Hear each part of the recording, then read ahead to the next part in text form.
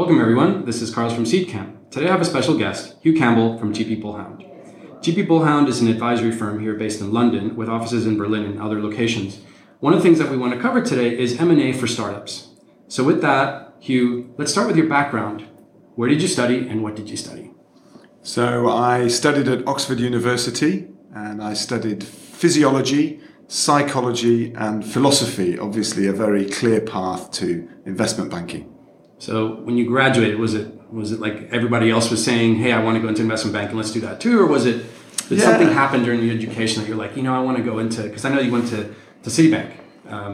So how did that happen? So my dad was an academic at Manchester Business School. So although I didn't study economics or anything to do with business, it was always part of our family life. And my parents have always had a family business, which is in medical education. And so I guess moving into economics and finance and business was a natural progression for me, albeit totally different from my degree. Excellent. So walk us through that first job. What was that like? I know that interviews for investment banks can be quite onerous. So what was that like interviewing for Citi? Well, when I was thinking about what to do, my main desire was to move to London. Yeah. From Manchester, and moving to London was like a Dick Whittington moment. And so I applied for consultancies and I applied for investment banks like any good Oxford undergraduate. And I got one offer, which was from Citibank. So I accepted it. And it was great. I mean, fortunately at that time, the investment banks had fantastic graduate training programs. And so I joined a training program at Citi for 2 years. They moved me across the bank, which was a wonderful experience. And no sooner had I been trained up than I moved to Goldman Sachs. Excellent. Well, with your graduation and your first job taking place in that sort of mid-90s prior to the bubble popping in 99, what was that like? Were you part of that wave? Were you part of that sort of huge amount of M&A and huge rounds? Yeah, well, I was focused more on the automotive industry than the technology industry, actually. So particularly when I was writing research at Goldman's, I could see the energy and the money that was being made in the technology sector. I mean, Goldman's was IPOing every tech company in Europe that they could get their hands on. And I could see my colleagues enjoying that. And so there came an opportunity for me to leave Goldman's just after they themselves IPO'd. And it looked very obvious that we should move and take the skills into the technology sector, which of course promptly crashed. Well, it sounds to me that it was a great opportunity to start what is now GP Bullhound. And from what you were telling me earlier, it started in Shoreditch, where we're actually recording this. So it's interesting. Maybe tell us, as a founder, in many ways, this is great to interview you because we like to interview founders and you're a founder of an investment bank. And it'd be great to hear the story of how you did that. What was it like? What was the risk of leaving, a relatively well-known job? And in this case, you told me how, but what was that like before now what the brand is? Yeah, I mean, when you leave a secure job, there's always a risk. I mean, everybody that's listening to this as founders understands that. And for me, I could have stayed at Goldman's. My 3 co-founders also had great investment banking jobs. But we were young. We were in our 20s when we started GP Bullhound. And we weren't married. We didn't have kids. We didn't have mortgages. So we were pretty footloose and fancy free in that sense. And that allowed us to take a risk without really taking a big risk. And so we started up just off Brick Lane, actually a bit further east from here. At the time, Brick Lane and the whole of that area was bubbling along and brewing with startups. It was only 8 years later that David Cameron came knocking on the door and created what Shoreditch is today. But if you roll back the clock 15, 16 years, it was still very much a vibrant place for young companies.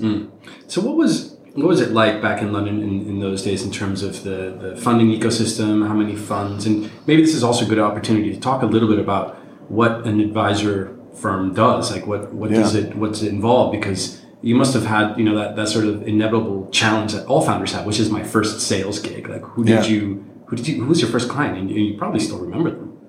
Yeah, so the funding community, in fact, the whole of the fabric of the European tech ecosystem has developed tremendously in the last decade. I mean, when we started, the London funds just about knew each other. There was pretty much no chance that they knew the funds in Berlin, and the Berlin entrepreneurs didn't know the entrepreneurs in Stockholm, and the Stockholm tech lawyers didn't know the tech lawyers in Paris. I mean, It was a set of different islands. And actually, we created an event called Investor All Stars, which you may well have been to. And Investor All Stars was created in 2002 to stick everybody together for the first time. And, 14 years later, it's still operating and still trying to connect people together. So there was a tremendous opportunity, just a bit like a neural network where the power is in the nodes, just to connect everybody together. And that in itself was a challenge in the first 5 years. And then if I think back to our first clients, I mean, if I think carefully now, we were pretty young, and finance is quite an old person's game. I mean, it's like serious and suits and ties and people giving you money. And for those listening, he was not wearing a tie at the moment, but he's wearing a suit. And it's a very nice suit. I remember that we bought some glasses to make ourselves look older when we went in to pitch for business. And then my hair fell out, so I didn't have that problem anymore. So I think our first client was actually an incubator called Gorilla Park. And Gorilla Park had a portfolio of 20 companies. Half of them were going bust. 5 of them were okay, and there were 5 that were great. And we were responsible for helping the 5 that were great to raise money. And so we raised money for a business called Skinkers. And we raised money for a business called, that's right, for Vibrant Media, which has gone on to be a tremendous success in the ad tech space. And Natural Motion, which was sold to Zynga for $400 million. It takes a while, though. All these businesses take 10 years to build, so you have to be patient. Yeah. So maybe you can walk us through what the role of an advisory firm. I mean, clearly, with your first client, you probably went way over what you would do today, or anybody would do, I guess.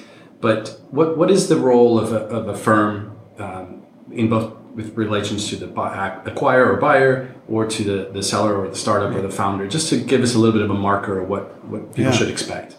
So one of the big challenges for young companies, of course, is raising money and ultimately exiting their business. I mean, a Mark Zuckerberg who stays on that journey for 10 years or a lifetime is pretty unusual. So an advisor really helps the entrepreneur navigate a quite uncertain process. I mean, for GP Bullhound now, we've done 200 fundraising mandates since we started. Most entrepreneurs will have never done one before. And as a result, we can help them prepare the business properly. So that's telling the story in an attractive way. We can help them deal with any concerns and issues around the corporate structure and the option schemes and the contracts, and make sure that the business is properly packaged and ready for a new investor to do due diligence. So that's the first bit, that's preparation. The second bit is marketing the deal. So we have a tremendous network of relationships with technology investors. Some of them might be high net worth individuals. Some of them might be family offices, sovereign wealth funds. Some of them might be pre-IPO funds that dip into early stage tech from time to time. And then, of course, you have the usual venture capital suspects. So what an advisor like GP Bullhound can do is to open your mind to the possibilities and the types of investor that exist out there. And that's fine, but ultimately get you in front of them. Get you 10, 20, 30 pitches, whether that's here in Europe, or whether that's in the US. And increasingly, we open our office in Hong Kong in January. So we'll be helping European entrepreneurs access capital out in Asia as well. Excellent. So that second piece is all about marketing the deal. And then the final phase is closing the deal. And this is a very intense and stressful phase for the founder. It's about negotiating the valuation of the business. It's about negotiating their own personal package, what they're being paid, what their option scheme should be. And it's politely bullying the lawyers and the accountants and the technology due diligence providers to make sure that this deal gets done quickly. But with the amount of funds today that are doing some of these as part of their duties to the founders, what kind of companies do you guys focus on that merit that level of heavy lifting? Are we talking about like large Series B raises, or raises that involve sovereign wealth funds, or we're talking about large quantums, or it's a specific type of thing where specific sectors or specific, just to sort of help qualify for the listeners? So when we started, we were doing Series A fundraising. And nowadays, we're 70 people. So the economics of raising £1 or £2 million doesn't really work for a firm of our size. So now we're doing large growth equity rounds, so typically $20 million and above. So businesses that have proven out the model, the revenue works, and that there is a sight on profitability. Right. In many cases, the businesses are not profitable that we work with, but they want to raise significant capital. And in many cases, it's to expand internationally. Yeah. And then when it comes to the other side of the firm's services, what other elements are part of the GP Bullhound offering? When we started the business, we wanted to put the entrepreneur in the heart of everything that we do. And so what we wanted to build was an advisory firm that helps entrepreneurs through their whole journey. And so we do 4 things at the business today that all kind of interrelate. The first is that we write research and run events, as you know. Yeah. I mean, we publish seminal research around the European unicorns, which has been published just recently. Every 6 months, we probably produce 1 or 2 pieces of research, a bit like Gartner. Mm-hmm. And then we run tons of events for entrepreneurs and investors. We probably have 4,000 people through our events program every year. So that's really about helping the fabric of the European tech community grow and develop. Yeah. The second thing we do, which we've talked about, is fundraising. Yeah. The third piece is that we help entrepreneurs sell their business. And the final piece of the puzzle is that we have a fund called Sidecar, which we raised and developed in 2008. And what that does is it looks entrepreneurs in the eye and it says, listen, we're not just here to do a quick deal and make a quick fee. We're going to put some of our money in behind you, if that's what you want. The third option you talked about, which was helping companies sell, there's several elements to that maybe we should try to explore. First of all is sharing a little bit of the stats that you might have about how the mergers and acquisition market looks like in Europe versus the US, and just sort of helping us understand what are the challenges of being based here as a startup versus in the Valley. As you may have read, the IPO markets both in the US and in Europe for tech companies is down a lot this year, particularly in enterprise software. So really the options for getting out for investors and for founders is reliant on M&A right now. And we should split that into 2 groups, really. You have trade buyers. So these are strategics like a Dell or a Microsoft or Facebook. And then you have private equity buyers. And increasingly the private equity community are becoming tech savvy and are becoming a real competitive force for trade buyers, which of course for entrepreneurs is great, because the last thing you want is just to have one offer from one trade buyer. You really want 2 or 3 offers, and it's nice if it comes from different types of buyers, so private equity versus M&A, and from different regions in the world. Because who's to say what the valuation is of your business? Just look at the valuation achieved by DeepMind. It's not something you could ever put in a spreadsheet. And so by ensuring you get 2 or 3 offers, and when you come to sell, you'll be safe in the comfort that you've sold at the best possible price. So maybe let's explore a little bit more about one of the buyers that you mentioned that probably is less traditional to talk about, which is private equity. For those that are not familiar with it, can you help us understand what are the dynamics of what a private equity firm looks for in a startup? One assumption is that it is cash flow positive, so they can do financial engineering, but perhaps not. And maybe it's just to help dispel some of the myths that we might have about private equity, the frequency of it, the amount, and the types of businesses they're attracted to. Yeah. So let's just think a bit about definitions and the funding ladder. Mm-hmm. So of course you have business angels and seed funds. Then you have venture capital funds, and you have this new group that's developed, the growth equity funds. Mm-hmm. And then on top of that, you have private equity. Mm-hmm. And often the media will lump all of that as private equity, as you know, and it's very confusing for many of the general public. But private equity in the world I live in is typically investing in profitable businesses, or at least businesses which may be profitable in 12 months' time. And what we found in Europe is that historically these private equity funds have been generalists.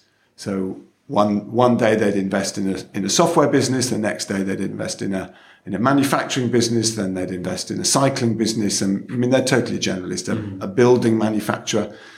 And what we find now is that group of investors are increasingly, what I would say, tech literate. Mm-hmm. They're trying to educate themselves to start to pay the multiples, typically on profit, but from time to time just on revenues that the founders are used to getting from the trade buyers. But it's a long journey.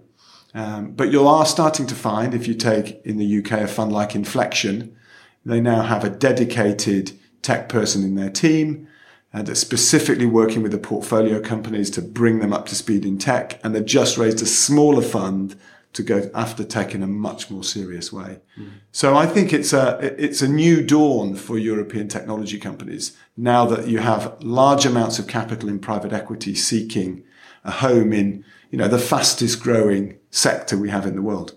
Now, one of the things that's not clear to me is how these relationships form, because one of the things that typically precedes a strategic buyer buying a startup is some form of commercial relationship. They might be doing business together already, or they might see the business itself as competitive to the future of the company. Maybe there's competing user bases. And so there is some visibility both from the buyer and the seller. But when it comes to private equity, those relationships are less organic. They're not going to meet on the street. They're not going to meet through the normal course of business. How do you see startups that have successfully sold to private equity? How do they establish those relationships? Is it inbound? Is it outbound? Is it through you? How does that happen? I think advisors do have a role to play here, but it's only a small one.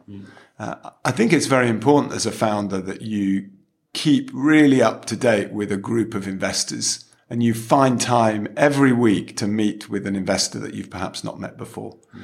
It feels like an expensive effort, and some may argue a waste of time. But in order to secure a future funding round, as you say, it's better if they know you and they've heard the story. And guess what? You've delivered 6 months later, 12 months later, 2 years later. And so the trust that you develop in a trade deal through having a commercial partnership, you have to build up with private equity or venture capital funds over time. So I'd encourage founders to build a hit list of funds and relationships and make sure that they're on the press releases, that they're going to call every quarter or every 6 months and are just kept up to speed.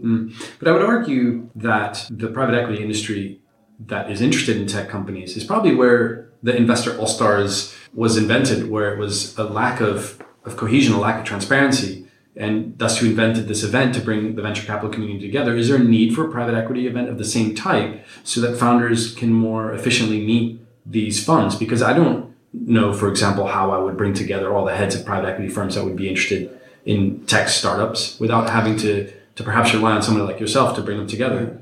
I do think we have to be a little bit careful here, because for startups would be a stretch for most private equity firms, because my definition of a startup would be that it's still some way from profitability. And so, entrepreneurs don't want to waste their time either courting a fund that's still very much out of reach. What we've been trying to do with Investor All-Stars is create categories and awards to drive the more animated and interested private equity firms into attending that very same event, so that they can mix with entrepreneurs, but they can also mix with the funds that are at a different layer on the ladder, different rung on the ladder. And would you say, going down the path of the private equity, I don't have visibility on the stats, but what would you say the split is currently or maybe growth rates, if any, even if it's sort of anecdotal, of growth of private equity as an M&A path versus trade sales? Is it like 10% of? Yeah, I would be, I've been very surprised over the last 2 years about how competitive private equity is relative to trade. Because you could always argue, the textbooks would say that a strategic buyer should always pay more than a private equity firm because they can drive synergies out of the acquisition. However, there's such a wall of capital in European private equity funds right now that they're competing very aggressively for the right type of deal. At the end of the day, what's unclear to founders is, do I need to move to the Valley to be able to establish the only possible paths for an exit? And so this new emerging category of buyers in Europe, the private equity buyers, seems like a natural relationship to develop. But I think it's always that ambiguity as to how that relationship can develop when it's not in commercial alignment. And so maybe one of the things that we can discuss a little further is, what are the areas of influence that organizations such as ours can do to bring together more of these kinds of organizations to the table. Particularly when you said a second ago that the startups that we are dealing with here are companies that are way too early for these buyers. But whereas a strategic buyer would have somebody who is keeping a pulse on this, it doesn't seem like private equity buyers do. And maybe brainstorming a couple of ideas there in terms of things that have worked or initiatives or the individuals that might bring it together.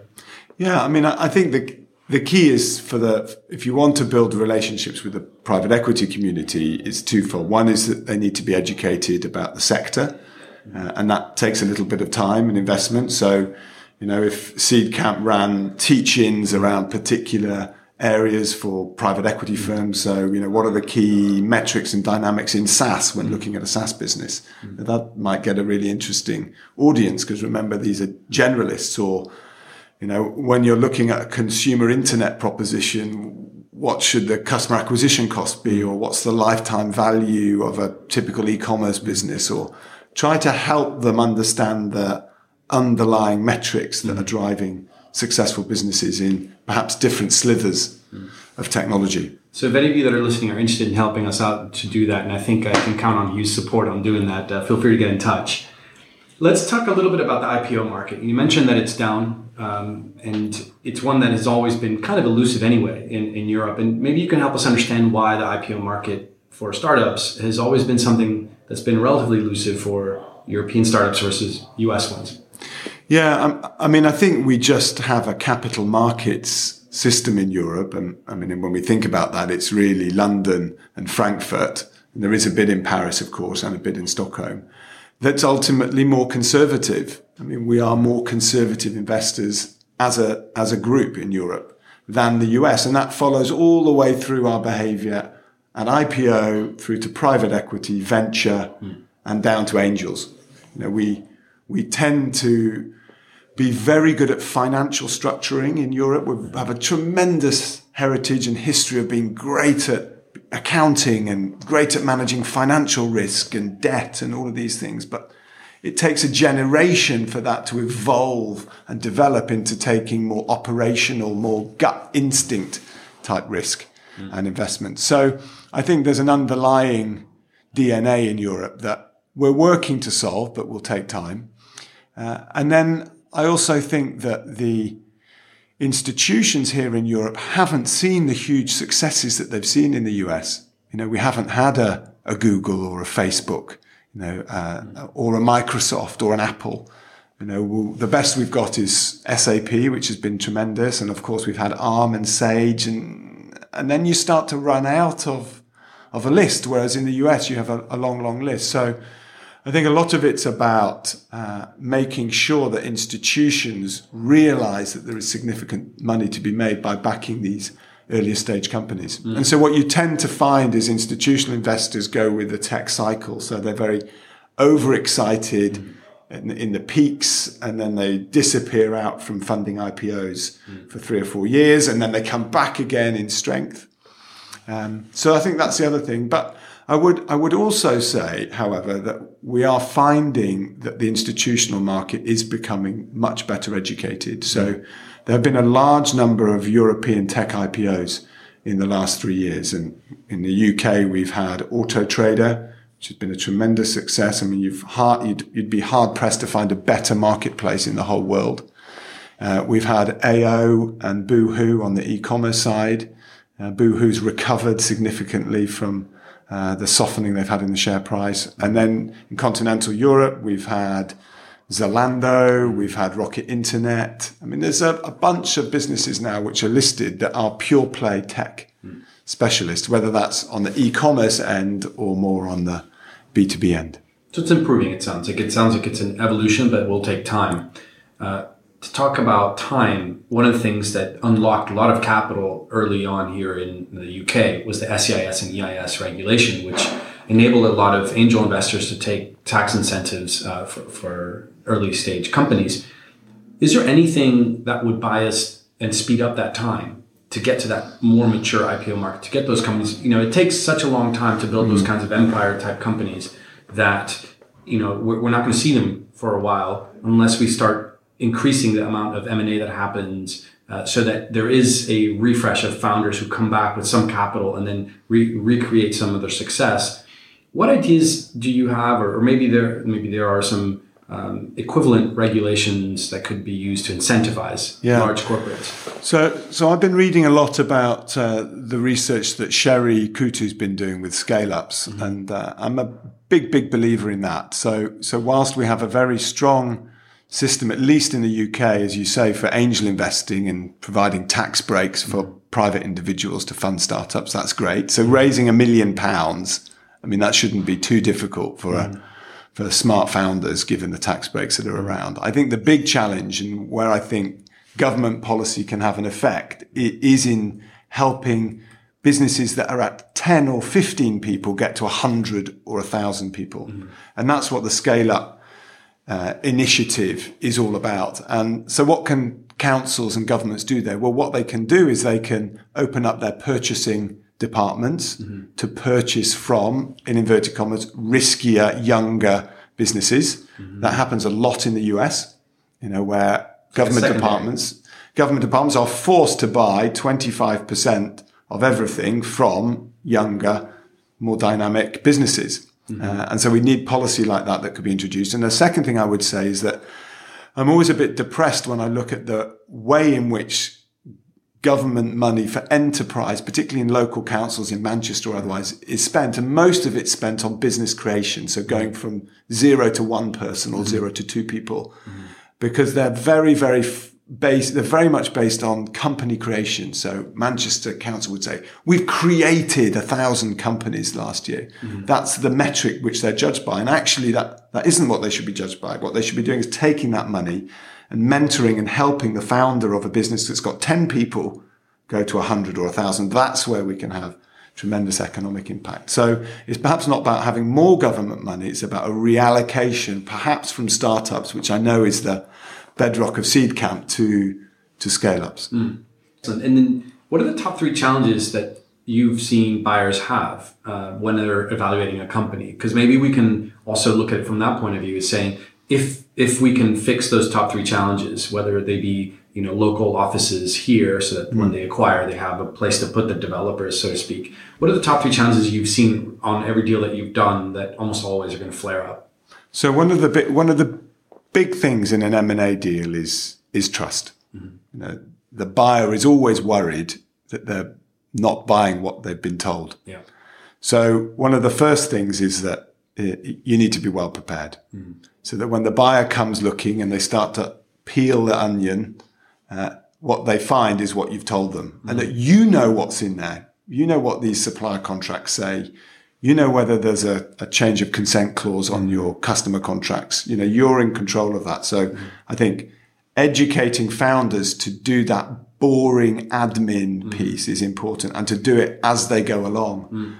Create a Dropbox folder with make sure everything gets saved in there. It's super boring, but if you're trying to build trust, that's an important part of it.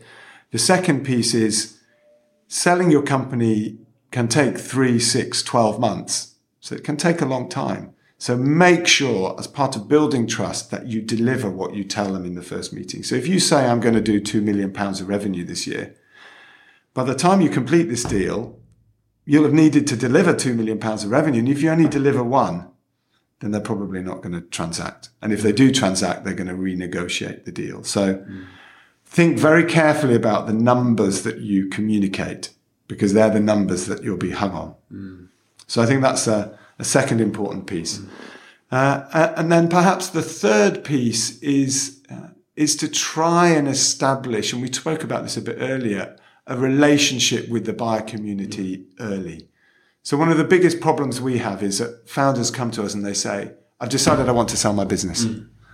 And I want to sell it, by the end of the tax year. And, you're already in December. The tax year's in April. I mean, that's a very difficult job, both for an advisor, for the whole company, particularly if it's not prepared.